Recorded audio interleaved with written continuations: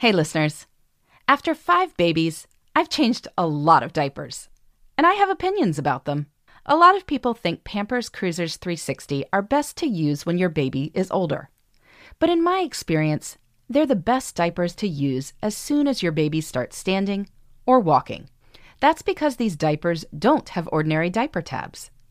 They have a unique 360-degree stretchy waistband that makes it so easy to change your wiggly baby who just can't stop moving.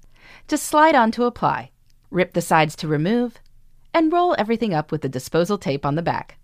Pampers Cruisers 360 offer a gap-free fit that is up to 100% leak-proof, and just got even better with a new blowout barrier. And since these diapers stretch with your baby, your active baby can move all over the place, getting into everything as usual.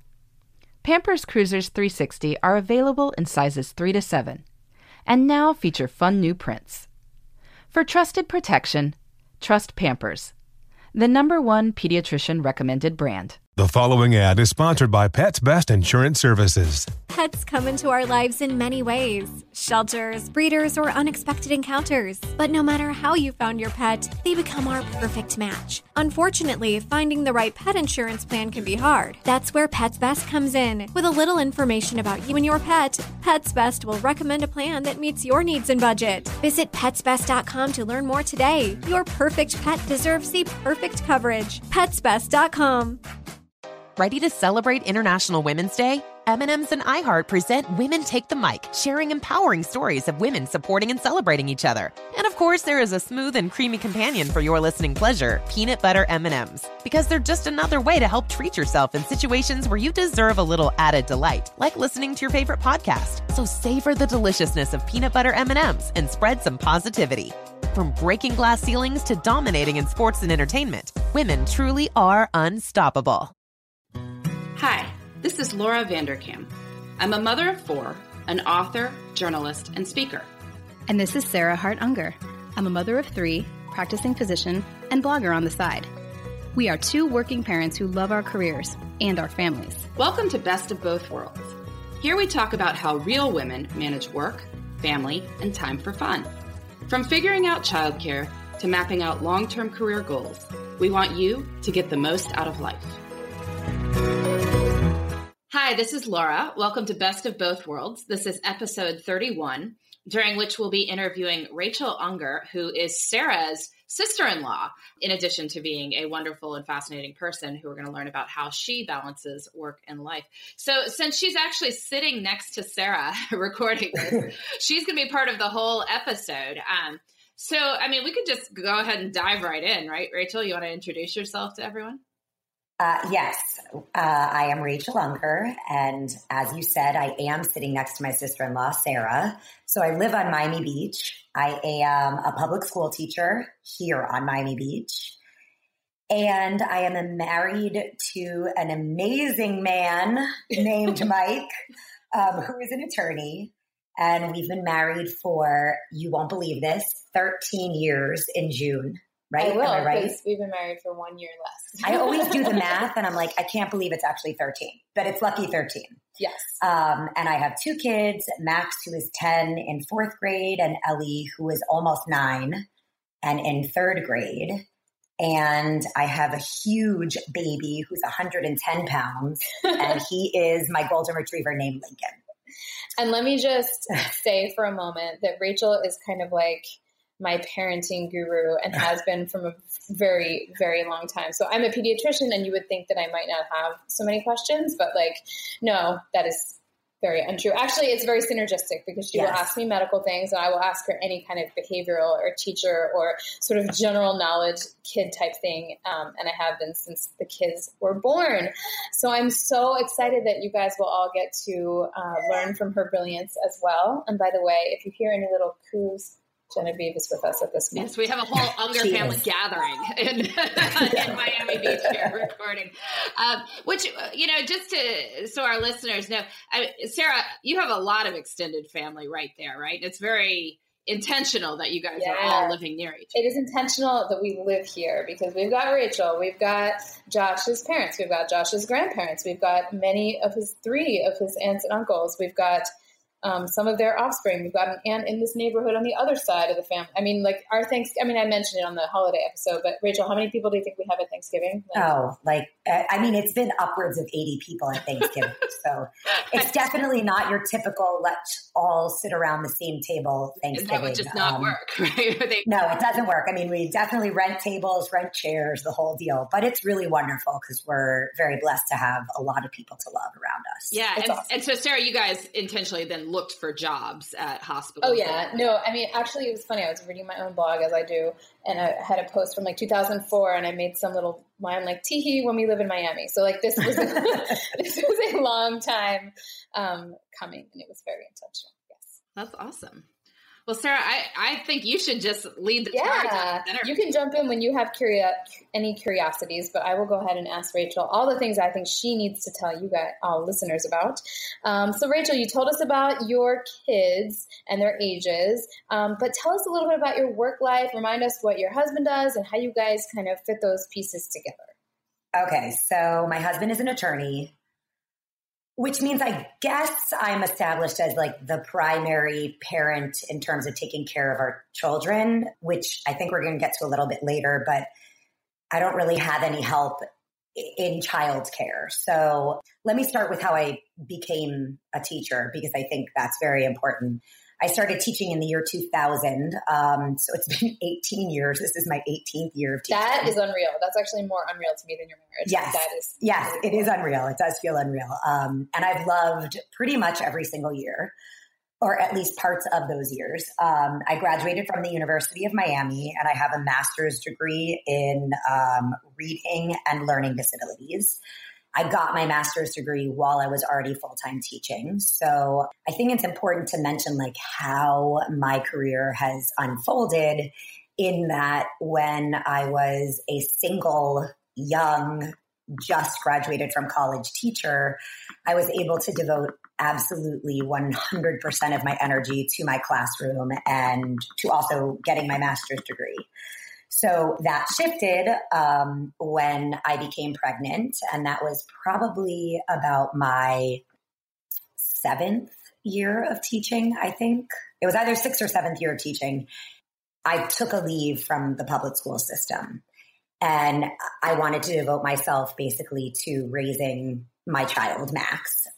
And once I did that, I had to actually resign from public school systems. So what I shifted into when he was about 6 months old, I changed kind of the career path, but still in education. And you want to say something? I was going to say, all along, I have a feeling, I mean, I kind of know the answer to this, but, you know, a lot of our listeners like struggle with that. Like, do they want to take time off? How long? Is there a plan for afterwards? I know you didn't think that your leave was going to be permanent. Like, how did you think of that in terms of stepping back in, or did you always know you'd go back to the same thing? Or no, that's a good question. So I actually thought that I would take the leave that was given to me, which I think the rules back then were they give you 1 year and then they guarantee that you'll get your position back, but you have no pay during that time. Okay. So I was like, all right, I'm going to take a year off, raise him. He was born in September. It's perfect. Start of school year to beginning of the next school year. And it actually came down to the economics of it, that it was going to be too much money to get the type of childcare that I wanted for him, which was, in my mind, a full-time nanny. So when I weighed those options, I just decided that it was actually a big decision. I was walking our older dog who has passed away, Sebastian, and I was on my cell phone and I was like, I'm not going back to work. I'm not going back to work. And then I ended up getting this opportunity to actually teach parent-child classes at our neighborhood temple. So I ended up going back at 6 months to teaching parent-child classes. So I was still in the education field, but it was actually more with the moms and the dads.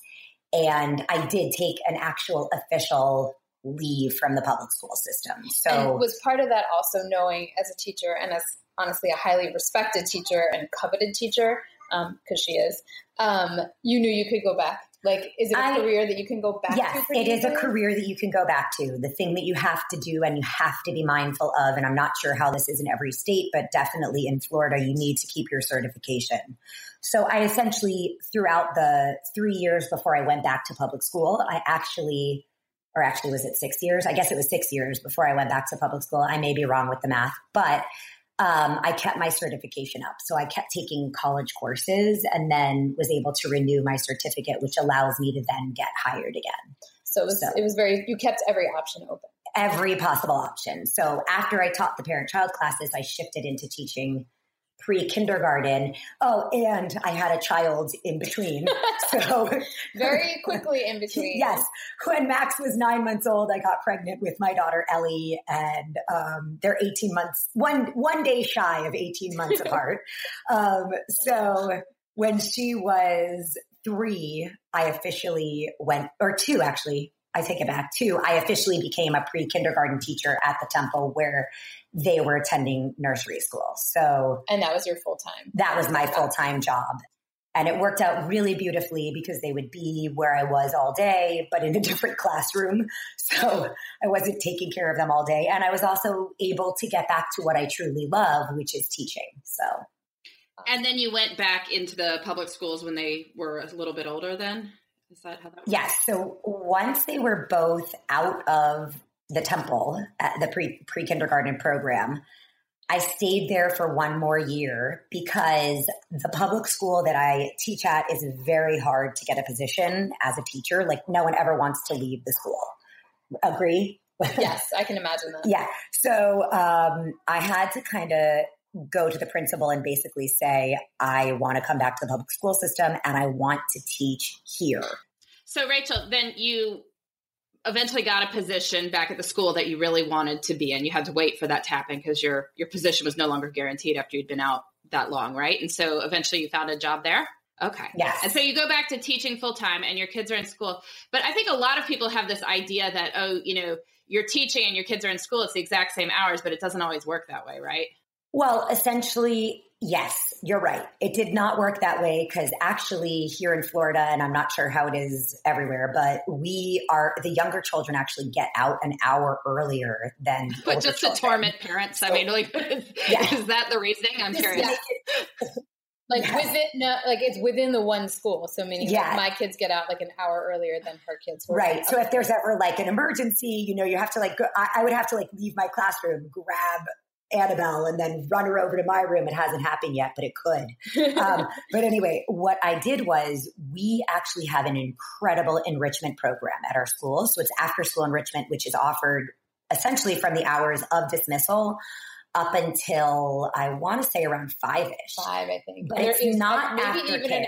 There is an aftercare option. There is an aftercare option where you can leave them till like around 6:30, but that's more like babysitting. Yeah. So I would sign my children up every single day for an actual enrichment program. So that could range anywhere from like keyboard to bookmaking to art classes, and that is my child's care after school. And it still actually is now 3 years later, still my child's care. You know what? Sorry, I was going to ask on the mornings then too, because sometimes contractually, I know around here our teachers are required to be in at 8:30, but you can't drop your kids off at the school at 8:30. So there's that issue.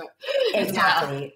So it worked beautifully because we also, in another interesting and fun to know fact about Florida schools, our younger children start earlier than our older children. And I've always taught the secondary elementary school. So from 3rd through 5th. So currently I'm teaching 5th grade, but when I initially started there, I was teaching 3rd, and both of my kids actually started earlier than my day started. So I would run, drop them off at their classroom, kiss them goodbye, tell them I love them, and then run up to my room. But you never had an issue where you had to be there earlier. I never had an issue where I had to be there earlier and they couldn't be. But I'm going to ask this too, because I'm sorry, I'm just interrupting you. I can't see you two. So no, it's good. It's good. I know you two are having a conversation. I'm like, I'm leaping in from over here in Philadelphia. I mean, I would imagine that one of the upsides of being around so much extended family as well is there's a layer of backup to a degree as well. Yeah. So my big backup comes in when my kids are sick. So if my husband cannot work from home that day, he has hearings or whatever is going on, then I have my mom. So my mom is my backup. Beyond that, I do not have other backup other than emergency use of our nanny. Your nanny, exactly. Because I'm not here. Which I think I've only had to do that like rarely one done it. time. But it's probably nice to know that you like could. Yes. Although now your kids are so much older. They're so much older that they can like almost take care of themselves at this point, but not when they're sick. But they can take care of themselves at my mom's house by turning on Netflix and watching some kind of cooking show, whatever it is that they need to do. So it becomes actually very All right. easy. So talk us through like a school day, a work day or life in the house on a typical work day. Yes. So it'll lead us into our next topic, which is things that I do other than working as a teacher. Yes, because there is a lot. And that's actually, I want us to another big point. So my basic day, I actually live one block from the school that I teach at. Actually, I don't even think it can be. I think it's less than a block. I think it's less than a block.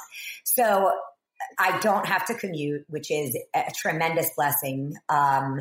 So I wake up before the kids usually, and I make coffee, make a smoothie, get the kids up, throw breakfast on the table. It's definitely not very elegant. There's usually fruit involved, but sometimes not. And then we rush off to school. I teach starting at 8:30. Unless it's 2 days a week, I actually start teaching at about 7:15 because I do extra early morning tutoring for students that are learning a second language, which is English, which we have a huge population of students here in Miami that are follow that protocol. And then after teaching, I actually do homework club, which I is wanted a great you to option. mention that because actually, I don't know if they have this in every district, but parents should look into if they do, because if the time you spend doing with homework with your kids is not quality time, Yes. maybe other schools offer this where they can basically stay after school for an hour with the teacher, get like a tutoring session. You pay the teacher directly, so it's a great way for them to make a little extra money. Your kid gets care, and their homework is done. So, and the big thing is that I always find that parents are asking me, like, I'm having problems completing homework with my child. Number one, I don't understand it because once you get to a certain level, it becomes pretty difficult. And number two, we're fighting because, your interactions with your children are supposed to be ones of emotional support, social support, but definitely not, which way you're going to long divide 252 divided by 7. So I recommend looking into somebody else to work with homework. And it doesn't need to be one-on-one. It could definitely be in a group session. So I do offer homework club 4 days a week. And then probably 4 days a week, I will also tutor for an hour after homework club. So my day at work ends at about 5:15, 5:30. Okay. So everybody, people always think of teachers, like such short hours, but no. No, not really. Not at all. Yeah. And that doesn't even factor in grading papers and, Planning putting, answering emails and all the other things that are like the general stuff you have to do or get to do as a teacher, which I also do. But that usually I enjoy. Okay, so it's 5:15. You're done with your work day, and then what? Okay, so 5:15, I'm done with the work day. I rush the kids home. I feed them dinner. And usually while they're eating dinner, I work out because I have a garage that I've converted into a little bit of a workout room. It's very important to me, that 45 minutes to an hour a day. And after that is usually when I start any of the extracurricular stuff that I do in terms of my volunteering. So I don't know if you want to get into that directly. Yeah. Let's talk about some of that stuff since we're on that. Because you have a number. And tell us how you got into it, and has that evolved over time? Because I'm thinking of it right now with my little kids, babies and stuff. And I'm like, I cannot even imagine fitting that kind of stuff in. So tell us what you do. And then was there, how did you build up to the amount that you're doing? So I do a lot. And I built up to it probably within the past 2 years. And I honestly have to say that I really fell into it because a rabbi at the temple that we are members of asked me to be a part of it. So I was on a committee as a layperson, and it's called the Social Justice Network, and we do social action, and I'll talk about that in a little bit. But basically, she asked me to be a chairperson. And I said to her, this seems like a daunting task. I have a full-time job. And on top of a full-time job, I walk my dog and I take care of 2 kids. And I just don't think that I could give it as much as I would want to. So then she kind of thought about it and offered me a co-chair position. So when it became a co-chair, and I share it with a friend of mine named Myra, and we actually work our personalities work perfectly together. What she's good at, I'm not. What I'm good at, she's not as good at. So we really work very well together. Anyway, so what our social justice network does is we pick an action item that's important to the community at large, and then we fully educate the Temple community regarding that. So currently this year, our initiative has been on the restoration of voting rights. And the state of Florida is one of 3 states in the United States of America that does not allow you to regain your voting rights if you commit a felony after you have completed your entire sentence. That means years in prison, parole, etc. So it gets very hard for someone who has gone through that to actually be invested in their community. And in general, the statistics show that they then become reincarcerated. And actually, we succeeded in this action and got enough petitions signed to actually get this amendment for the Florida Constitution on the November 2018 ballot. Awesome. So we're going to be, promoting that initiative. And then last year, we worked on gun violence prevention, and we just had a very big tragedy in Florida, which I'm not going to talk too much about because it becomes very emotional. But we got involved, and I would recommend this to many of your listeners. It's Moms Demand Action's Ask campaign. And this is something that I had actually not heard of until I started the advocacy. And it's great for younger children. And actually, I know, Laura, you have much older children. She's got both. Right. You've got both. 3 through 10. You've got the combination. So we're together on this comment that I'm about to share with you. But basically, Moms Demand Action has a campaign that they train parents. And it's a quick page on their website where it's before you send your child over to somebody's house for a play date, you ask a few simple questions. Our parents used to ask, do you lock the back door if there's a pool, or do you have a pool fence? And we now need to ask, do you have a gun in the house? Yeah. And if you have a gun in the house, is it locked up? And if it's locked up, is the ammo separated from the firearm? And once you basically get the answers to all these questions, you can decide on your comfort level whether or not you want your child to go to that play date or if you want to host the play date. And I have to say, the first time I asked the question, it was very hard. But ever since then, it's been just part of my questions. And your movement has worked because I have been asked that question. So yeah. You've been asked, I'm sure. I know who. Yes. By someone who I educated. Yes. Anyway, so that volunteering has actually led me into becoming a part of another major organization in Miami-Dade that's called PACT, which is People Acting Community Together. And they are an interfaith organization, and I serve on their gun violence prevention group.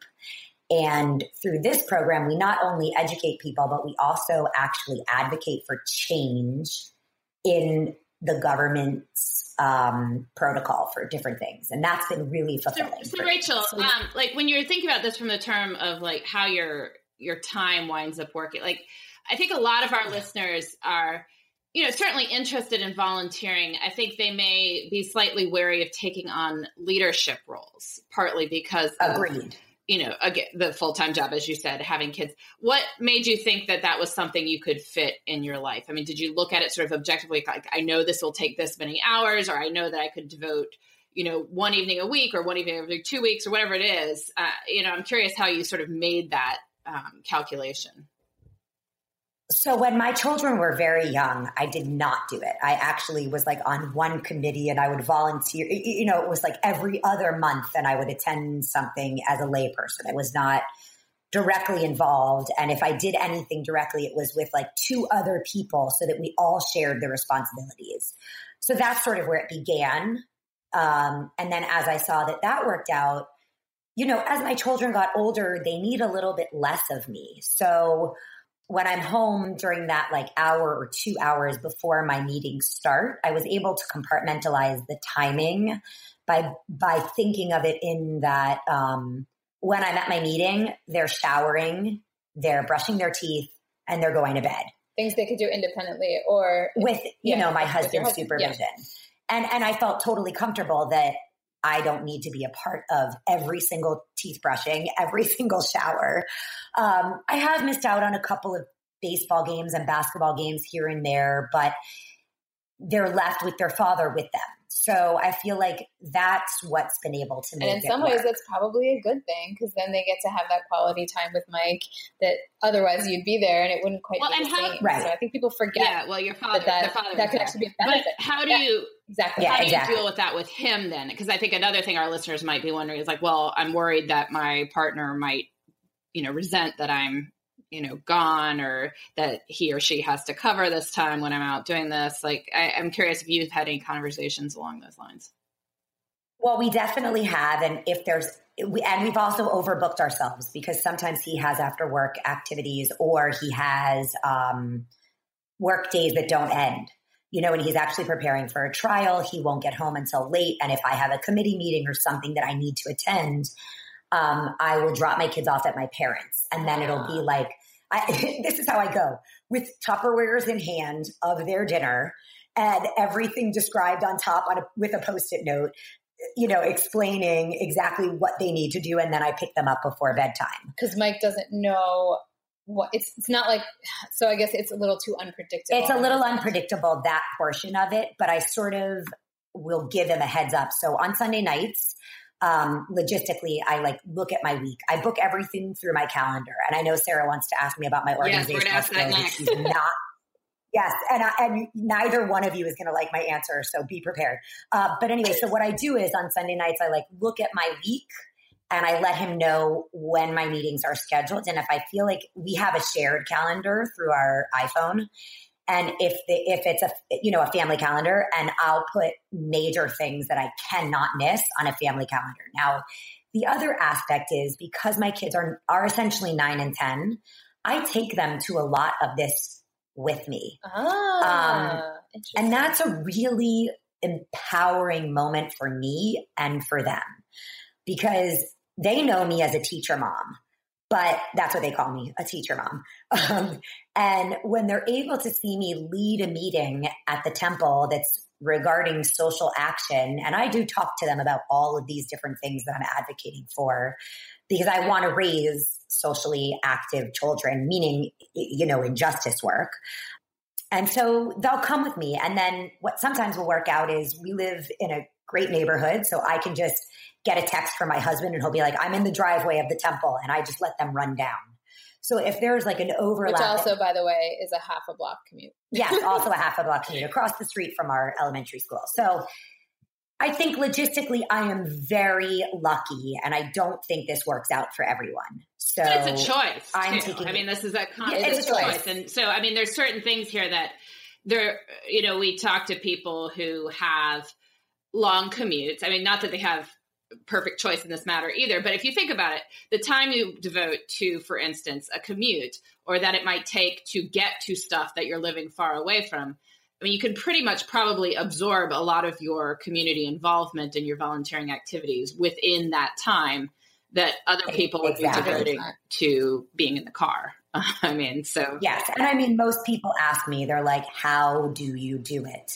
And it's a very hard question to answer, because it gives me anxiety. But then I just say, I just do it, So it just works out. And until the moment that it doesn't, I'm going to keep, this lifestyle going, because it works for me. It clearly works for her. Yeah. So your planning process is the Sunday night. I can't wait for your answer to this. Okay. So let me give you a little bit. I wrote on. I like the question. Sarah, can you read the question out loud? You are not the psycho planner that I am. And sometimes I think you really think I am psycho. Only about planning, not about anything else. How do you manage all the details? Because you do a great job. And she does. She's actually, that's a funny thing. I think one of my planning strategies is I just don't do, I'm like, oh, we're having family dinner. Oh, I'm bringing the napkins. Sorry. Right. I just she knows, it's true. And she's shows up with 5 different things that she's made by hand. No, don't go crazy. Maybe 3 things. I don't know. So really, it's no matter what your system is, it clearly works for a style of person, because she gets it done. So yeah. So I share your secrets. So I don't, it's not really such a secret, but basically we're very lucky right now that we all communicate through emails. And every single email basically has either a calendar invite on it or a create event when you tap on that nice little blue section. And it creates a calendar event for me. So whenever I'm on a committee or I need something to be done, I literally tap on that little thing and I set alerts 1 day before, 1 hour before. And my big planning is that I look at my schedule for the week on Sunday night and I'm just like, all right, I know no meeting Monday. And I need you all to know that like, essentially I have meetings Monday through Thursday. So Friday what night do you not have a meeting is like the question. Yeah. I mean, truthfully, I definitely would say like 3 out of the 4 nights I have meetings. That's conservatively a way, because I'm also on the board of trustees at the temple. So I divide my time there as well. But these are all things that I love doing. So for planning, I just make sure that it's on my calendar.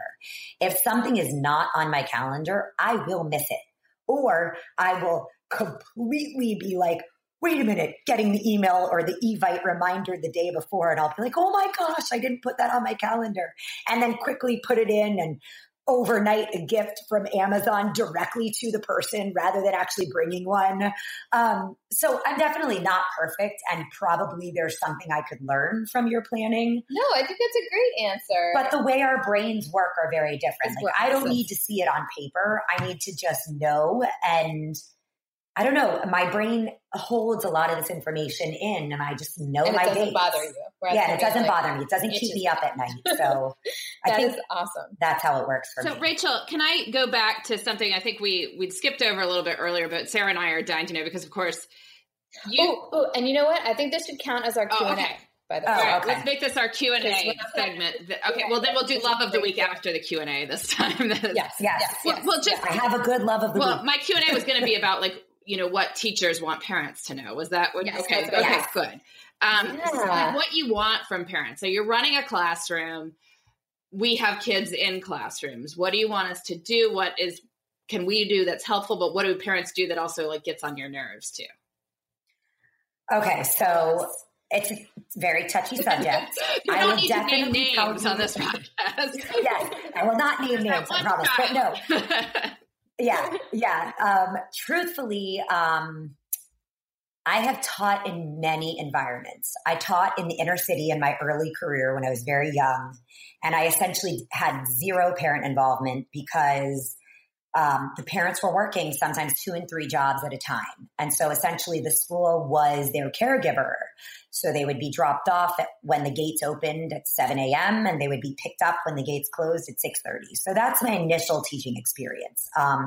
So I never relied on the parents as a resource for making my classroom work. Now I'm in a very different environment, is, the PTA is tremendous. We have something called Friends of our school, and it's incredible because they do a lot of fundraising and outreach for the school. And really, coming from where I came from, it's such a treat to be able to have these resources. But one thing being said is that I want every parent to know, I'm going to generalize here, but that all teachers have the same, if not a similar mindset in that we're there for the kids and we want successful children. Not only do I want them to be successful academically, that's very important, but I want socially, emotionally supported children. I mean, we teach elementary school. They're going to learn. They're going to understand things. Yes, multiplying fractions is not easy the first time you learn it, but eventually you're going to get it. So I really want the support from the parents, not so much like, well, why isn't it a B or why is it a C? And oh my gosh, it's a D. What happened? We'll support that. We'll figure that out. The end grade is going to be okay. But really, I want support for knowing that you and I want the same thing for your child, for them to be a success. And I think sometimes that gets lost in translation, especially I see a big shift from the primary elementary grades where the parents are looking to the teacher for guidance to the secondary elementary grades where it becomes a little bit more like, well, you're not doing enough for my child, or why didn't you show them this? And so then I have to go into, well, actually we did, and they may not have brought it home and shown you. And so there's a little bit of like going back and forth, but I really truly believe that we're all there for the same purpose: success for children, behaviorally, emotionally, academically, all of it. Do you feel like parents do they give kids enough independence today? Do you feel like that's a problem? So I think that I can speak to that as a parent of my children, and also what I would love to see in my classroom. So my kids, like I told you, are in 3rd and 4th grade. And if I find that they're not understanding something, I actually have given them the skills to go in and advocate for themselves. So if they come home and they don't understand their home learning, of course I can help them. I mean, that's my job. I taught all of their grades. I understand the concepts and I understand Common Core math, believe it or not. So I believe that you have to start giving them little empowerment. So they need to know to go into their teacher and say, listen, Miss 3rd grade teacher, I am not understanding this. Is there any time today where you could sit with me and sort of work through it? So rather than become their teacher or like help do it for them, you want to teach them how to troubleshoot. And then if that's not successful, of course I'm going to teach them. I'm not going to let like gaping holes happen in their education, but I want them to know that that's a lifelong skill. As an adult, you need to be able to do that. And so I would love to see that happen across the board for parents to kind of like empower their kids to go in. Ooh, I have a follow-up. Yeah. It's a little bit of different side of the coin. Parents in our district, there are some that stay at home, maybe not as much in the class you're teaching currently, but there are some that stay at home. Mm-hmm. There are some that work. Those of us that work may be less inclined to sign up for a lot of extra volunteer type opportunities. Don't judge us. No. So I, when I was getting ready for this, I was like, I feel sad that you have to think that actually. So teachers do not judge parents at all. I mean, we have families that are coming from all different walks of life that go to our same school. So you could have a parent that could be there from first thing in the morning till dismissal, volunteering and doing all those types of things. I don't think that they're better than you are because they're involved at school. I think that they just have a different choice that they're making. And I also respect the fact that my job is actually supposed to be done in conjunction with you, but not reliant upon you being there. I do have one thing that I find really works for communication with parents, because I would feel like maybe as a working parent that you feel like you're not maybe so much at the school and a presence at the school. So I use something called the Remind app, where I can actually send out messages to the entire class through my phone, and the parents can actually respond to me individually as though it were a text conversation without having my cell phone number.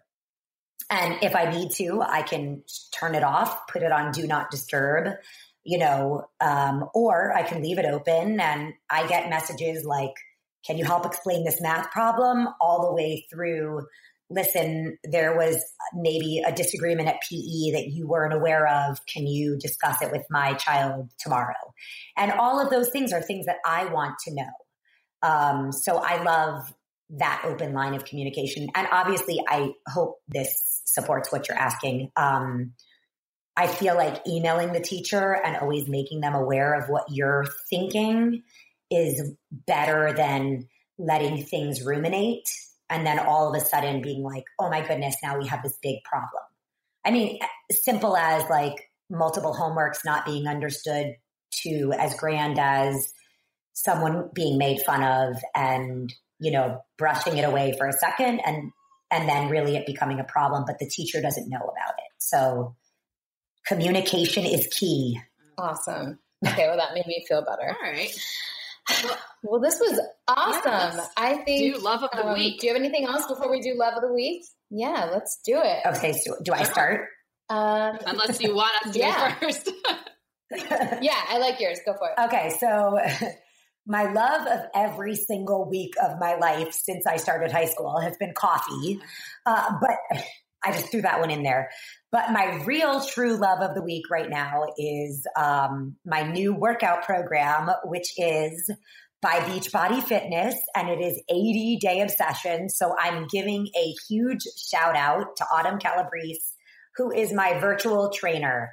I feel like you are my friend, and I thank you for getting me through every single exercise She might listen to Best of Both Worlds. You never know. Listen, Autumn, if you're listening, I love you and you're amazing. And I've learned a lot from you, and my arms also thank you. Yeah, she's got great arms. Rachel does Beachbody. That's one of my motivations behind doing not just running, but other stuff. Although I've done some. I'll tell you about it later. Anyway, okay. My love of the week is actually, it's a theme from all the stuff you're talking about. I do love the Remind app that you mentioned, but actually I super love the fact that, technology allows us, we have a WhatsApp group of the entire kindergarten class. So if a kid is sick, someone can write, oh, my kid was sick. Someone send me a screenshot of the homework? So it's super easy to get their homework. Or as recently happened, someone can text, and it wasn't us in this particular case, my child has lice. So everybody was able to check their kids, make sure that we nip anything in the bud before it spreads all over the place. And I just think, I don't think we were able to do that easily, or at least no one did do that easily back in the day. There were like phone chains and stuff. And I'm sure there's Facebook groups, but for those of us not on Facebook, the WhatsApp feature has been awesome. So that's my love of the week. That is great. All right. Mine is being able to make copies at home on my printer. I think of the advances in office supply technology that I used to have to go to Kinko's or FedEx or something to make copies of stuff. And I recently, today, as we were recording this morning, we had an appointment to get 2 of the children's passports renewed, which involved a wide variety of documentation and black and white copies of said documentation. And it was all good. I had that stuff. I didn't have to go anywhere to get it. So that was great. It's true. We live in a great age. We live in a wonderful age. Make copies of everything. All right. Well, this has been Best of Both Worlds, episode 31. We've been broadcasting from Miami Beach with the whole Unger family in one room. So it's been great talking with you, Rachel. Thank you for coming on. Thank you for having me. Thank you. We'll be back next week with more on making work and life fit together. Thanks for listening. You can find me, Sarah, at theshoebox.com or at @the_shoebox on Instagram. And you can find me, Laura, at lauravanderkam.com. This has been the Best of Both Worlds podcast. Please join us next time for more on making work and life work together.